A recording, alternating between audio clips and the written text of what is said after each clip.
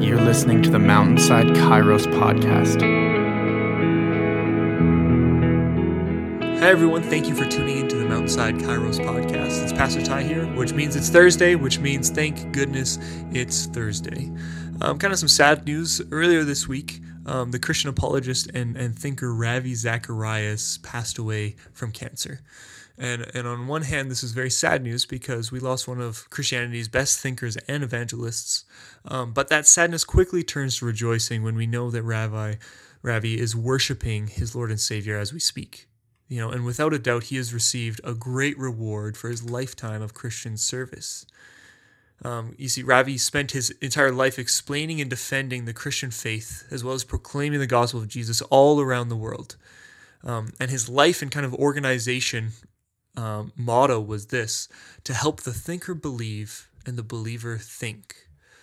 If any of you have ever listened to or watched Ravi speak, you would know that he was simultaneously the most caring, compassionate man, but also the most intelligent man. His mind moved at lightning speed. He was sharp and articulate in his speeches and poignant responses to skeptics and cynics. Yet he always valued the questioner more than the question. In many ways, Ravi Zacharias was just like Jesus. Intelligent and precise in his speech, always knowing how to respond, yet while always keeping in mind who he was responding to. And from today's Bible reading, we are in Luke chapter 20, and we see that side of Jesus in full display in this chapter, because here Jesus finds himself in a back and forth discussion with the chief priests, scribes and elders in the temple. These religious leaders, they begin to question Jesus and his authority. And we see throughout this chapter that every time they ask Jesus another question to try to trick him or to try to expose him, Jesus' response was always another question or parable, which is really interesting. And these questions or parables, they were so perfectly crafted with logic and reason that they either exposed the religious leaders' motives, or they led them into conclusions that they knew were true but didn't want to admit, or they left them absolutely speechless as they marveled at his brilliant response. It got to the point at the end of the chapter where the religious leaders didn't even dare to ask him any more questions because they knew it would only result in them looking like school children sitting before the master teacher.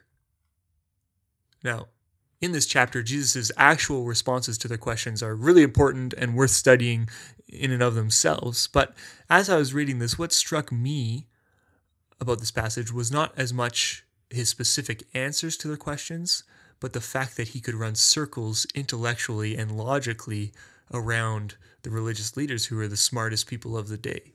And while thinking about this, what struck me is that Jesus is the smartest man who has ever lived. Have you ever considered that before? That Jesus was the smartest, most intelligent man who ever lived and is still living.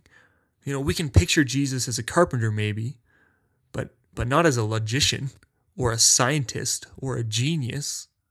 We agree that Jesus is a teacher, but maybe just of simple niceties and trite sayings. But we don't think of him on the same level of brilliance as the world's greatest thinkers like Plato or Aristotle or Kant or Kierkegaard or Newton or Galileo. It can be tempting to think that Jesus has plenty to offer us to help with our feelings or our emotions, but has very little to offer our mind. And that's because Jesus is often reduced down to being a simpleton, and those who follow him even more so. With the help of new wave atheists such as Richard Dawkins and Christopher Hitchens, they have painted Christianity as a laughably absurd worldview and one that is logically incoherent.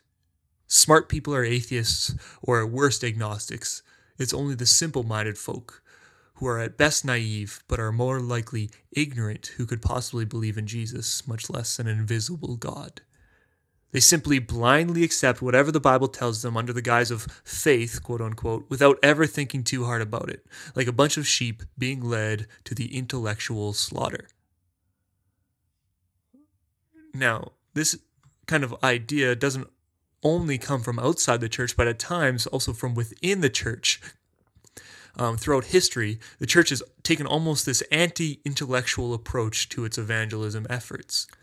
But neither of those, the critique coming from outside of the church or the ideas coming from within the church that are anti-intellectual, neither of those are an accurate portrayal of who Jesus is or what the Christian faith is. And Dallas Willard, who is another great Christian thinker and theologian, in his essay titled Jesus the Logician, which will be linked to in the podcast description, he says this about Jesus. Often, it seems to me, we see and hear his deeds and words, but we don't think of him as one who knew how to do what he did or who really had logical insight into the things he said. We don't automatically think of him as a very competent person. He multiplied the loaves and fishes and walked on water, for example, but perhaps he didn't know how to do it. He just used mindless incantations or prayers. Or he taught on how to be a really good person, but he did not have the moral insight and understanding. He just mindlessly rattled off words that were piped into him and through him. Really? Dallas Willard ends with the question, really? Is that who we think he is? As if to say, no, Jesus is the divine creator who himself is God and therefore has the all-knowing, all-wise, and all-brilliant mind of God. Jesus' ways are far higher than our ways. His thoughts are above our thoughts. He knows more than anyone what is best, not only for your own life, but also for all things, and what is best for our world and for politics and for things like environment and science. Jesus knows all of those things. And so when Jesus asks us to trust him, because he is the way, the truth, and the life. He isn't just asking us to take a risk by putting our faith or trust or belief into some nice guy who means well, but really has no idea what's going on. On the contrary, he is asking us to put our faith in the designer of the universe, the one who thought up all the complexities of both the seen and unseen world, the heavens and the earth, the one who created the reality in which all the greatest thinkers have still yet to plumb the depths of logic and of mathematics and philosophy and astrophysics and biochemistry and language and art. He thought it all up. And he said it was very good. And he definitely wasn't lying in that. Therefore, when Jesus asks us to trust him, he doesn't just ask us to trust him on things like matters of religion or spiritual or moral things, although he's certainly the expert on those matters. No, he also asks us to trust him as the utmost authority in all things. This includes trusting him as the master of the areas of intellect and creativity as well.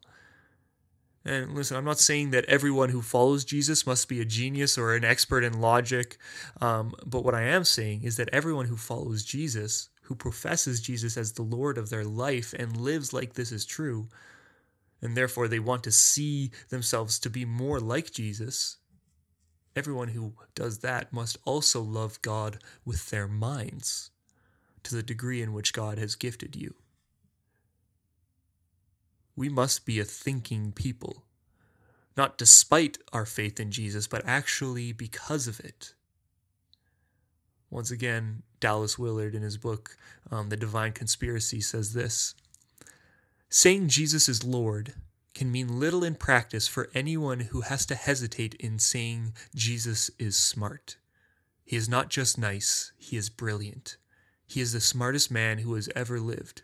He is now supervising the entire course of human history while simultaneously preparing the rest of the universe for our future role in it. He always has the best information on everything, and certainly on the things that matter most in the human life. That is the Jesus of the Bible. That is the Jesus that we see in Luke chapter 20, and that is the Jesus that we are called to follow and to love with all of our heart, all of our soul, all of our strength, and all of our mind.